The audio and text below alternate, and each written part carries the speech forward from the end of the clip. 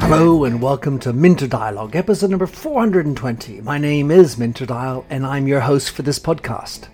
This week's interview is with Mary Hasavari. Mary's a filmmaker and screenwriter based in Oslo, Norway. With her mixed Thai-Iranian heritage, Mary has a most unique story and viewpoint in her filmmaking, leveraging her third culture life to make engaging films. In this conversation with Mary, we discuss her journey into filmmaking, how film and storytelling have been changing, as well as look at some of her ongoing projects, including her documentary, Dharma, about female Buddhist monks, and her feature-length fiction, Persona. You'll find all the show notes on minterdial.com. Please do consider to drop in your rating and review. And of course, don't forget to subscribe to catch all the future episodes. Now for the show.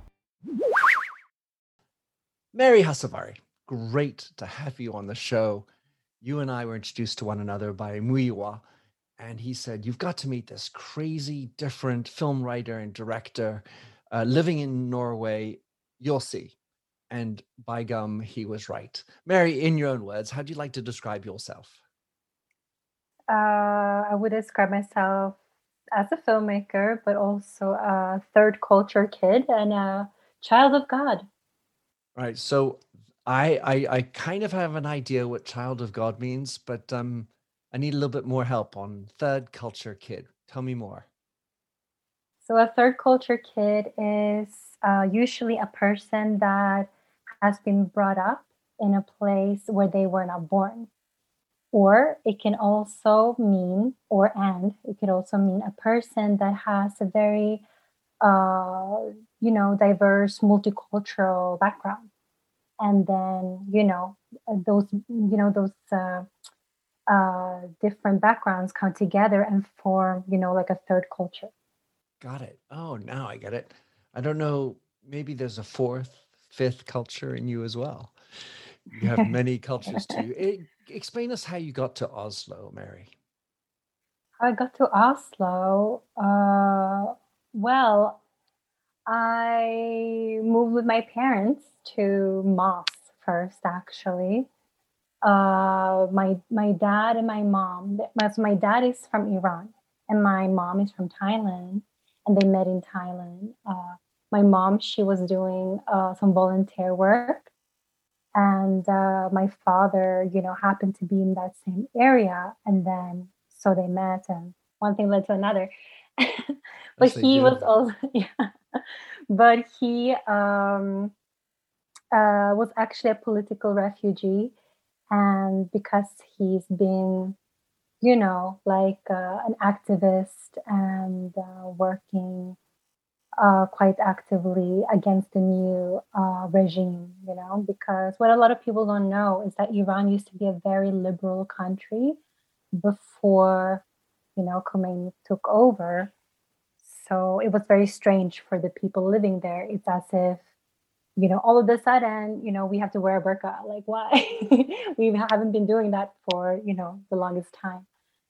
So, so usually like intellectuals, like artists, like people who, were just like, didn't put up with it in general, had to leave.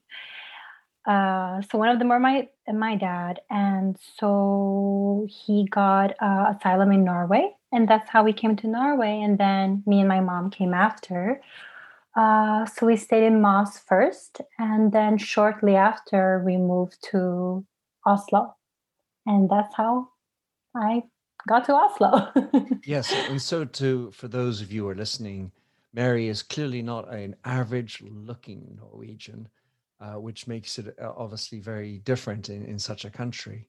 And I was wondering, having an activist father like that must be, for me, it feels like it must be rather impressive. How is it like to, I mean, obviously he's your dad, so there's that. But what does that mean at dinner parties, dinner tables? Are we regularly talking about politics? Are we regularly standing up for what we Yes, believe? we are. And sometimes in clash with each other, but sometimes, we also agree. I think it's usually it's quite common that people who used to be an activist in their youth, in the 70s and 80s, these days they're not as, active, or maybe not at all. They have the regular jobs, and everything. But he's still passionate about, justice and those kind of subjects. But growing up, I always asked him to tell me stories about, his youth and growing up in Iran, because he always had so many interesting stories and experiences. And it really sounded like an action movie, to me. Not only So, that, yeah. but there's also just so it was a different time. I mean, compared to Mm, what it is today. So he acts almost as a sort of a historian of the time under the Shah and a time prior to the image that we have of Iran today, which of course is just the image that the media portrays. There's still, I'm sure, from what I've heard, plenty of people within Iran who aren't in the same mode, or who were, let's say, silently trying to activate against what's going on. mm. So, Mary, you're now living in Norway. You've got this amazing parents, and you decide that you want to get into communications and more specifically into film. Tell us how that path happened.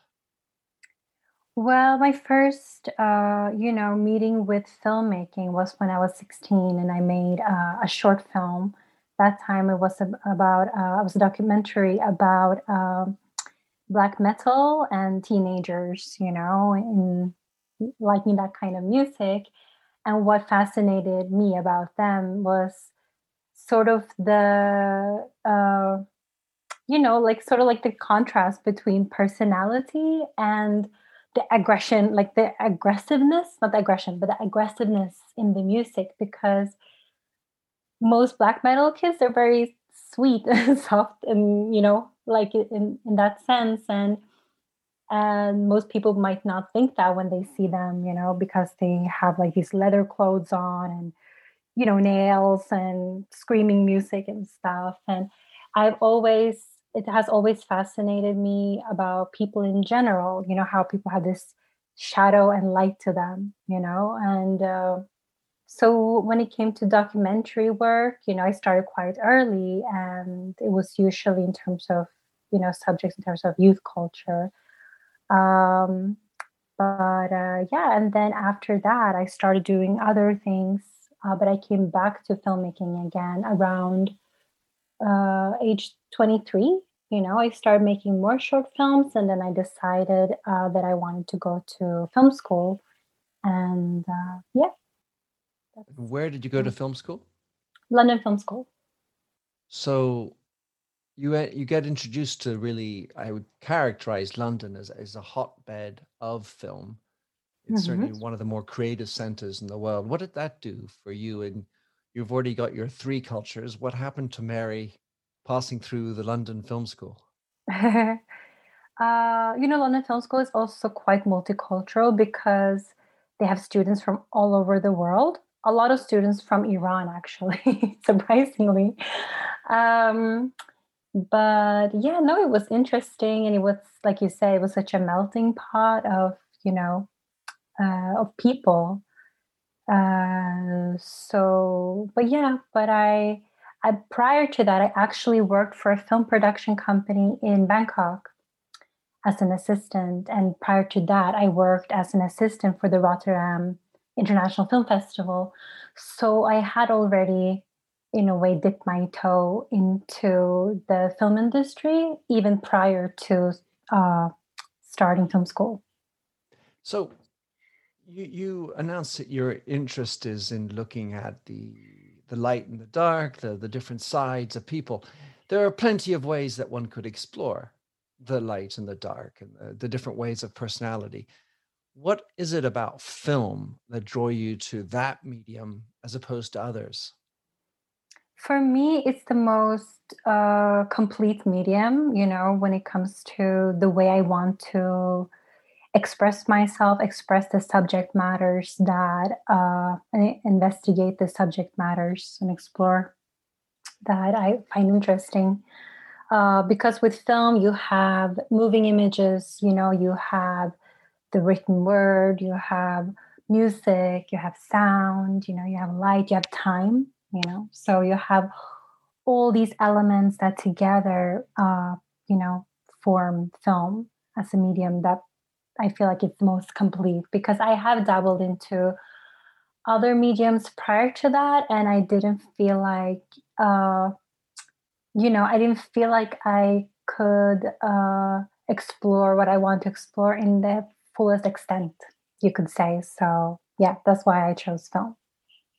So when you're behind the camera, or writing even a script, of course, or directing in general, you're naturally going to, well, I assume, bring a bias to your eye. It's called a prism, it's an angle. How would you describe yours? My perspective, you mean? Yeah. Uh, well, I feel like my perspective, I actually call it synthesis because it's in my nature, it is how who I am and how I was brought up in terms of my influence, cultural influence, but also in terms of interest. And that, as an extension of that, you could say, I feel like I naturally gravitated towards non-dualism and looking at how how we are essentially one, and how we can how new things are created, from like the foundation of different elements that initially look like opposites. Yeah.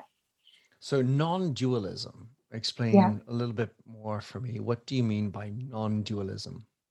So dualism is like the black and white, for example, like evil and good. It's For me, it's like a simplification of reality, but it's easier for our brains to grasp. So I think a lot of people latch onto that. It's easy to understand. While non-dualism, it's actually the reality because everything is, people, we have both darkness and light to us. For example, we have light and we have day and we have night. It's part of the same. So it's like, it's a more complete way of viewing reality, in my opinion. Yeah. When just listening to you, it makes me think, because I like words as well. I kind of say I want to feel that there is within the descriptions still things that stand out. And so when you say day and night, actually a day has the night within it. When we talk about a day, Monday is Monday day and Monday night. And so I was thinking about that, but I sense what you're saying, of course. And there's dusk, there's dawn, and there's the whole spectrum up until noon, high noon, and then the darkness at the most profound part of the hour. And there's light and different shades of light throughout the 24 hours. For sure. Yes, if I get you right, it might seem that I'm saying that everything is the same, like one color in a way, but that's not what I'm saying. Well, no, yeah, what you were saying was, as I understood it, was that there is a oneness, there is a Yeah, one thing, but that it doesn't come from male or female. It comes from a spectrum of feelings and a spectrum of identities to become the yeah, one person that you are. yeah, exactly. So much more nuanced, all the same. Mm, So when one of the things that's of real interest to me and certainly to many listeners is storytelling. hmm It's one of those hot, trendy topics in business. I want to start by just asking, how do you feel storytelling has evolved? You obviously, as a child, you would have seen certain films, and now you're telling other stories. How would you describe the evolution of storytelling over your lifetime? Because I'm not going to ask you to sort of go back to Disney in the 50s. In my lifetime, I feel like it has become more diverse. It's become uh, like it has become less dualistic. It has become, there's an increased interest to hear about different perspectives that we haven't really heard before, that haven't really gotten the platform before. So I feel that is the biggest uh, change in my lifetime. New So, creators have gotten, the chance to tell their stories, basically. yeah, you see that obviously in the way, perhaps in reaction, but that the BAFTAs and the Oscars are now really putting in the fore. Come, Absolutely. And I feel like, I think that the the traction that these movements have gotten wouldn't have been possible without social media, essentially, because there was this narrative going in the past, narrative, like, speaking of stories, uh, about how people didn't want to see women leads, for example, unless it was a rom com. Like, executives in different studios would actually say that. And of course, they were like, men. And they didn't think that, oh, it's because we chose a male director, we chose a male writer to write this character. So for some reason, she became like super one dimensional and like a sexual object, and no one can relate to that because that's not a human. You know what I mean? So, but they could keep this narrative because no one could prove them wrong, because the times they had tried, those movies had flopped, and there were no other proof otherwise, right?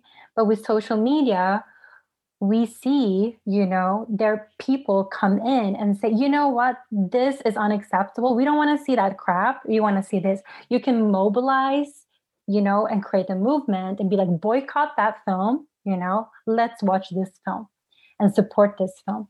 So this, I feel like social media has really been essential when it comes to accelerating those movements, that were already, you know, sprouting, and but I didn't have the chance to accelerate in the same speed as it has until recently. and so with regard to writing, so as you know, I've dabbled in a little bit of film myself, and certainly studied film at university. Script writing, I wonder of the parallels in the way film script writing has evolved, in that there was a time where we would do things like boring character development. And then little by little, all character development got washed out in favor of action. And you expressed everything through action. Show it, don't tell it kind of approach. Where are we today in script writing? Is that still the norm if you want to make blockbusters? Or do you feel then that in the abilities for us to have a nuanced, non-dualistic approach to writing, we're finally getting back to a little bit more nuanced character development? I feel like both are sort of happening at the same time because, when something happens, it usually, like, a reaction to that happens in parallel. So you see how there's like a surge of all these franchise films and sequel after sequel, and it looks like someone just put, like, in editing, it looks like someone just put in a blender, and you and it's just like, what am I watching? But so I feel like the speed that these are churned out, and that doesn't really afford the time it takes to really dive into the character development, of the piece. But also, I think because for some reason, a lot of it appeals to many people to, just look at a lot of shiny objects moving. Then there's a big market for that, so that's why that's happening. But on the other hand, there's also sort of like a counter movement to that, where people are, and screenwriters are also, going deeper into storytelling and character driven stories. And and producers are looking for perspectives that we haven't really seen on the big screen yet, and angles. So, yeah, I think both are sort of happening at the same time right now. One of the challenges we have in the different ways that we might communicate, whether it's as a writer, filmmaker, journalist, we are still beholden to the money, the dollar. And so if you make a big gangbuster, blockbuster, action oriented, huge number 17 in the list of, the 17th version, yeah, at least we're going to make money. So when you're on the other side, on the other hand, the equation of finances is much more complicated. At least that's what I observe. There may be an appetite to see it, but distribution's changed a lot. People seem to have less and less patience for these things. Snip, snip, snip, snip. Now, run it out. My attention's not going to last if you are just trying to watch paint dry. I wouldn't call that kind of filmmaking watching paint dry, though. At least not for me, because I make those kind of films as well. But I feel like, not everyone's the same. Not everyone likes superhero movies. And some people might like that and like, character dramas or things that have more depth, basically, and are more original visually. So they're definitely a market for that as well. Just look at the recent films like like for example, Parasite, that did very well. The Korean film. Yeah, Nomadland, and so on and so forth. Get Out, So in the with those films, they're lower budget, but you can actually, if it hits, you could actually earn a lot with low risk. Like Get Out, it was made on 4.5 million budget and made like over 200 million, right? While these blockbuster films, the budget is like, 2, 3 million. So there's a higher risk, you know. For sure. And also, if we're going to talk about these types of things, we can celebrate. Well, first of all, I like watching paint dry. I'm a little allergic. Okay. I You might read be the books. one of the few in the world. No, well, of course, but I read books. I'm one of those guys that can do But slow time. is that watching paint dry though? I don't know. It's an allegory. It's an allegory for shoot 'em ups and making everyone die right away and big explosions, shiny objects. It's just like, the action films aren't necessarily all about shiny objects. Doing character development isn't necessarily about paint drying, of course. I can appreciate that. And yet in film, you're in a business where, for me, for having observed it a little bit, getting a film to come out, much less be successful, that can be like paint drying, because Yes. the number of films that go from script to blockbuster, well, it's a very low percentage.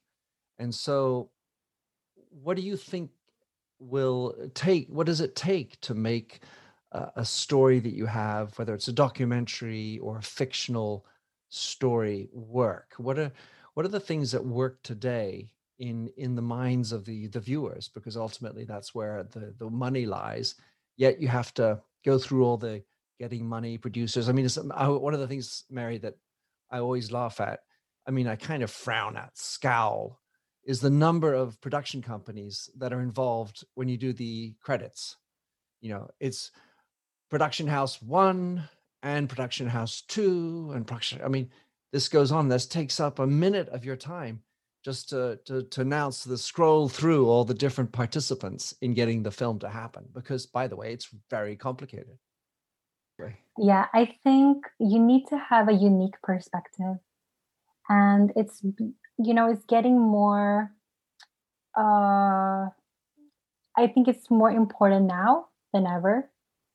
And I think you have to not only have a unique perspective, you also have to, it has to be part of the zeitgeist. It has to be socially relevant, relevant to people's lives, essentially. So it's like a combination of those things. And it also has to, I think in the indie film scene, it has to be, you have to have a unique perspective that's socially relevant, but also has an entertainment has some entertainment value, So it's like balancing those elements in a way. Yeah. So when you're doing a film, whether it's again more the fiction version as you do or documentary as you do, to what extent does the fact that this could be viewed on a mobile phone, has this entered into, I mean, you can actually film it on a mobile phone, but the fact is that so many more, especially amongst the youngsters, are enjoying consuming video and film on a tiny screen. Well, I mean, even though it's a pretty whopping iPhone screen or whatever, does that come into play nowadays, or is that just, well, that's the way it is? Interesting that you should mention that because I'm part of a group exhibition, like an art exhibition here in Norway, and I'm actually going to exhibit one of my pieces is actually one of my films on a mobile phone. That's one of my sculptures. And what I'm questioning is that what you're saying, like is this the best format to watch a film? Maybe it is, I don't know. But for me, like I sort of grew up romanticizing the big screen, the cinema. And I still feel like I still want to have my films in the cinema, But these days, a lot is being streamed as well. And it's like, it's a higher likelihood of getting a profit through those channels and also for more people to see it, which also as filmmakers we want people to see our work. So there's like pros and cons, but I sometimes find myself watching films on my phone as well, like if I'm traveling, for example, but it really depends on the film. Like some films they're like I want to savor them, and I see that it's like they're visually interesting, like I want to see them on a big screen. I don't want to just see them like on my phone while someone's talking to me in the background and stuff like that. So it depends on the level of engagement that I feel like the viewer want to commit, but now they have the option. Like it's also a balance between accessibility, and immersion as well. Yeah. I mean, my tendency is to believe that's a deformation of the film industry to want to have it on a big screen, especially when you consider the implosion of cinema centers in the pandemic, where it's all about just the Mm, computer screen and the mobile screen as it has been for now. mm, And yet so I mean, of course, I've seen my film projected on big screen. It was shot in high definition, and it has the ability to occupy the full screen, because as a real filmmaker you're going to think about that. You're going to think about the top right of the screen. You're going to think about movements left to right and in all these cinematic elements. When you're on a mobile screen, of course, it's smaller real estate. I mean, it's still the same format, if you will, in terms of a 16 by 9 or whatever type of format, but the attention to detail isn't quite as possible. You can't just focus on the top right of the screen. I mean, because your eyes see everything, it's right there. Secondly, as you say, you've got this consumption that's happening probably while things are happening around you on an airplane, people are talking. So you know that on a mobile, the chances are there's a sort of a more chaotic environment around which. And lastly, there's also bandwidth. And so while the high definition, high resolution version of the film is just a whopping file, you've also got to have the small, quick and easy, light bandwidth, streams quickly, those type of considerations. Maybe that's just a formatting question, but I have to believe that in the creation conception of the film, that also could have an impact. Yeah, it can have, and you could be creative about it too. But if you want to. But I feel like for the, like for a lot of people, I think a film is a film. For a director, you think like you have the film that you want to create, and whether that is watched on the big screen or the small screen, the TV screen, or the mini screen, the phone.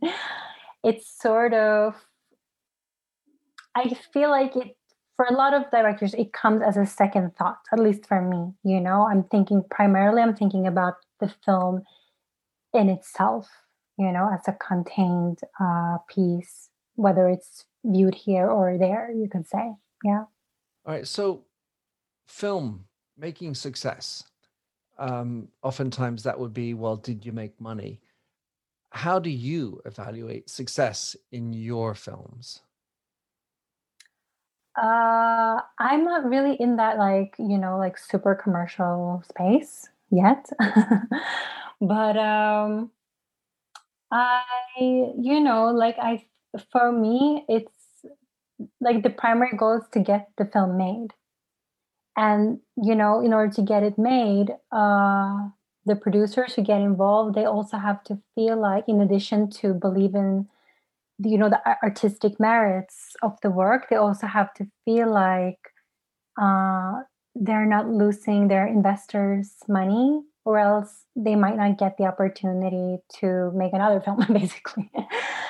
So it's sort of like a balance.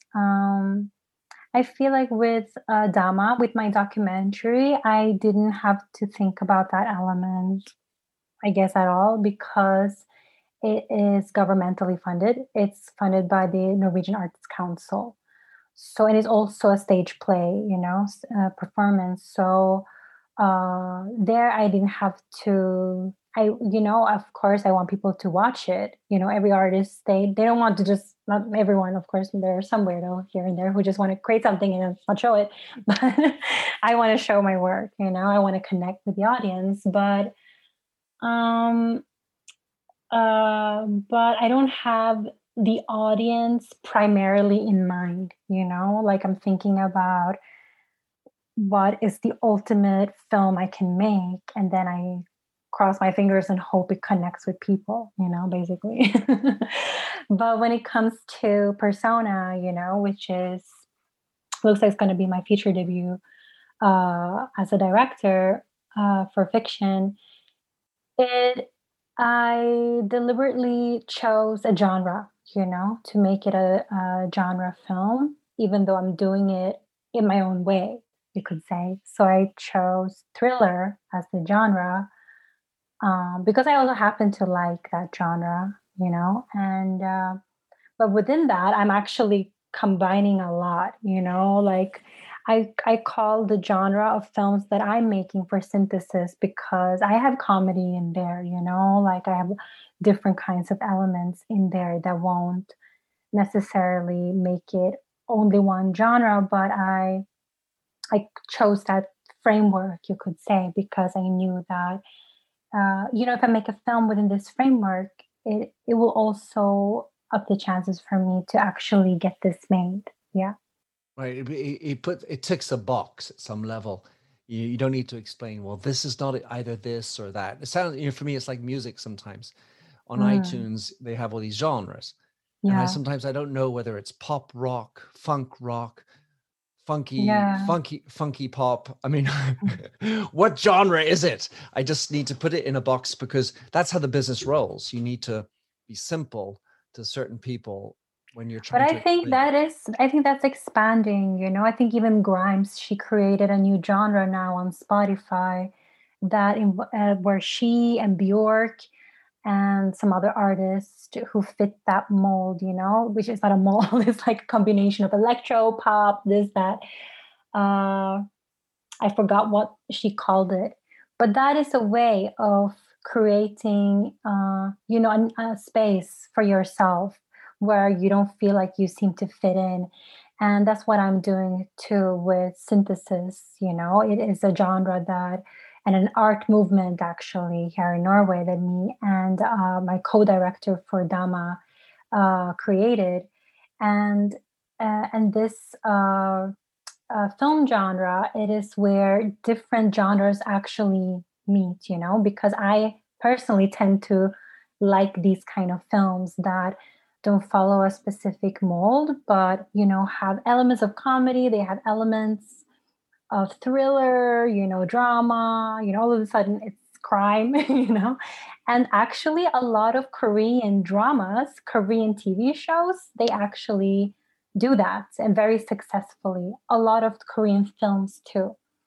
So, yeah, so that's sort of what I'm doing. And I feel like it's like second nature to me, because my whole life I've never fit into one box. Even literally when I have to tick up ethnicity, I have to tick up other, you know what I mean? So I feel like when you don't fit into a mold because people insist on having these boxes, then you just have to create your own, you know? I love it. So with Persona, you've got this quote unquote thriller. At least let's call it a fiction feature length towards that.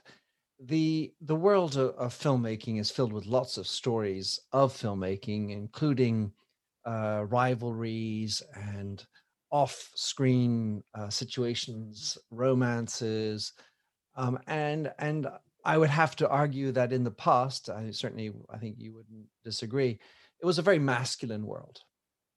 For That's sure. essentially the way it was.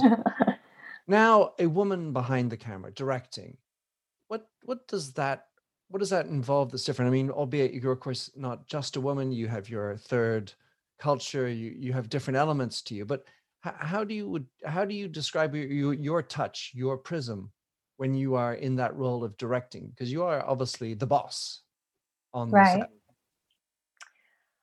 Well, I think that, like the the work or the art will always be a reflection of the artist. And who the artist is based on their experience and their life experience. So a film that I make will be very different to the film that you make, for example, even if, let's say, we're interested in the same subject matters, because we come at it from different perspectives. Uh, Different so it's, baggage, different knowledge yeah, of film, exactly. different And the things way which we, exactly, and the way we, a perspective on people too, I know of men, of women, and those kind of things. As a woman, I'm very aware of, for example, being objectified, or how women are objectified and how it sort of dehumanizes you, and how we can make a character boring, because they often just have like one note. If you chose to only do that, or it becomes distracting because it's that, so, but while a man walking, through life without having experienced that might not be so aware of that. So that's just one example of how women sometimes can, or a woman director can have a different perspective, versus a male director. sure. Yeah. All right, so another interesting interplay is that you have also been doing documentaries, and this is something that I certainly know a lot more of for only having done one, but at least having done that. And the role of a director in a documentary is quite radically different than in a film, because you just can't tell the priestess, jump to the left. No, this is a documentary, and I'm telling the reality. Well, of course, you're filming and you're creating what we should call some kind of truth, but you can't impose so many things on the actors who are real people. Talk us through how being a woman in that role is different than the one where you are doing drama and persona, and you're doing a fictional element? How is being a woman in a documentary as documentary director different to in fiction? Um, hmm. I think it's, as a director, you always, it's always your perspective. It's always going to be subjective. And the way you portray a person, your subject, your interview subject, for example, or any subject, theme, will be colored by you as a person. So I think that in a way, there are a lot of similarities because as a director, regardless whether it's fiction or documentary, you're still shaping the film, you're still putting your perspective on the narrative. Um, and but I feel like in certain spaces, it becomes even more evident when it comes to access, for example, and the way that the subject relates to you. Let's say in Dama, I'm going to interview male boys, boys who are in a youth detention center. So they will relate. I imagine they relate different to me than my co-director, who is a man. So that's how we can complement each other because they might tell things to him that they might not tell me, and they might tell me something that they might not feel comfortable telling him. So, and the same with the female monks, there might be some things that they want to tell me that they won't tell him, and vice versa. So that's also how it can be more, directly different. But I feel like in terms of directing, it will always be a reflection of the artist, whether it's in the documentary space or in the fiction space. So, the last zone I wanted to get into was the editing. If you're in marketing, business, making stories is important. Videos is a huge opportunity to communicate. The editor, I discovered in my life and my experience, was just scintillatingly important.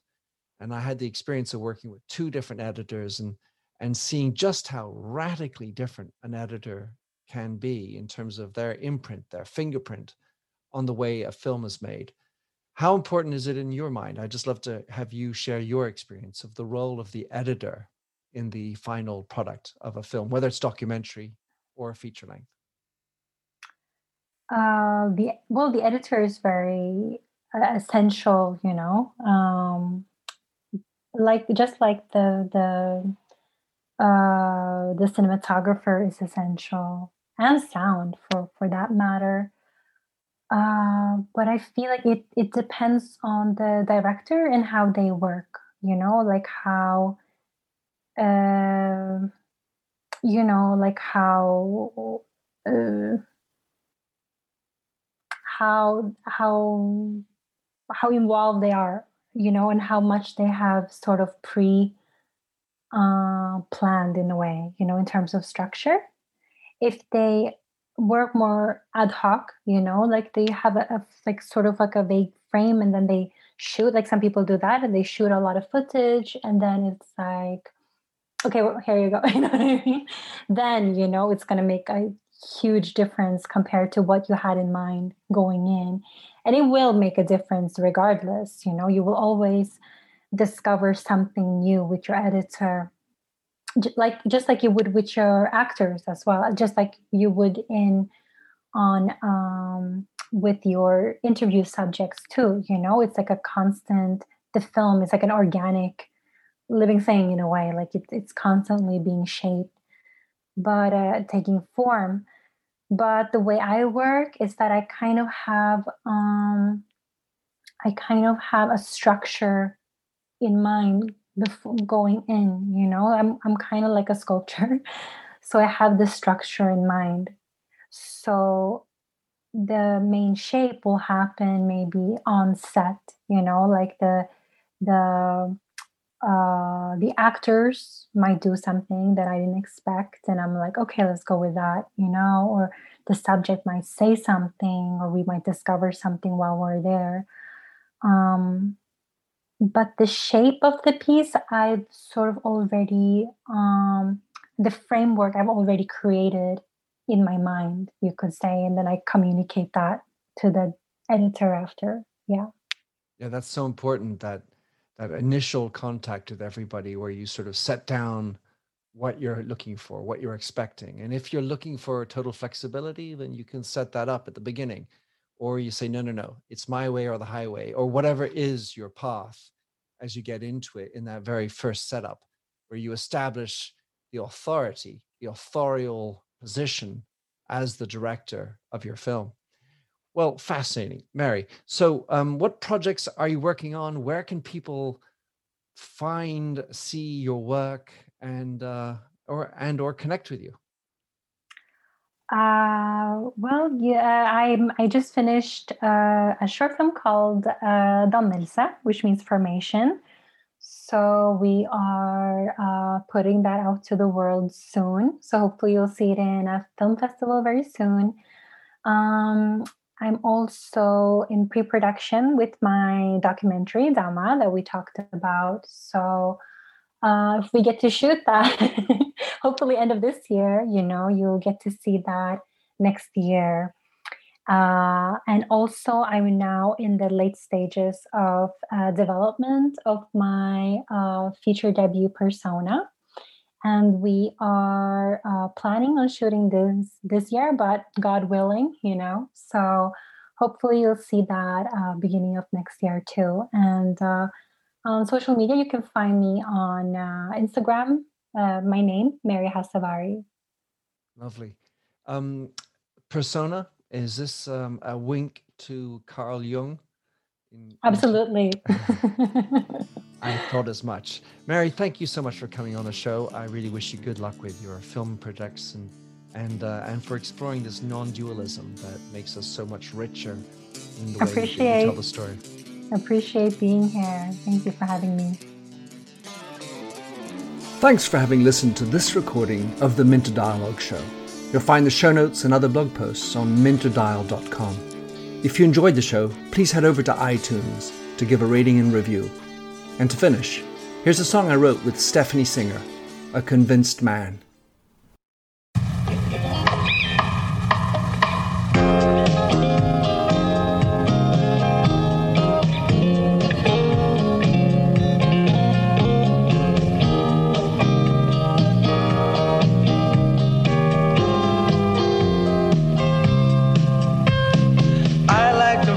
A stranger tucked around me, precipitating the danger. To feel free, trust is the reason. Still, I won't toe the line.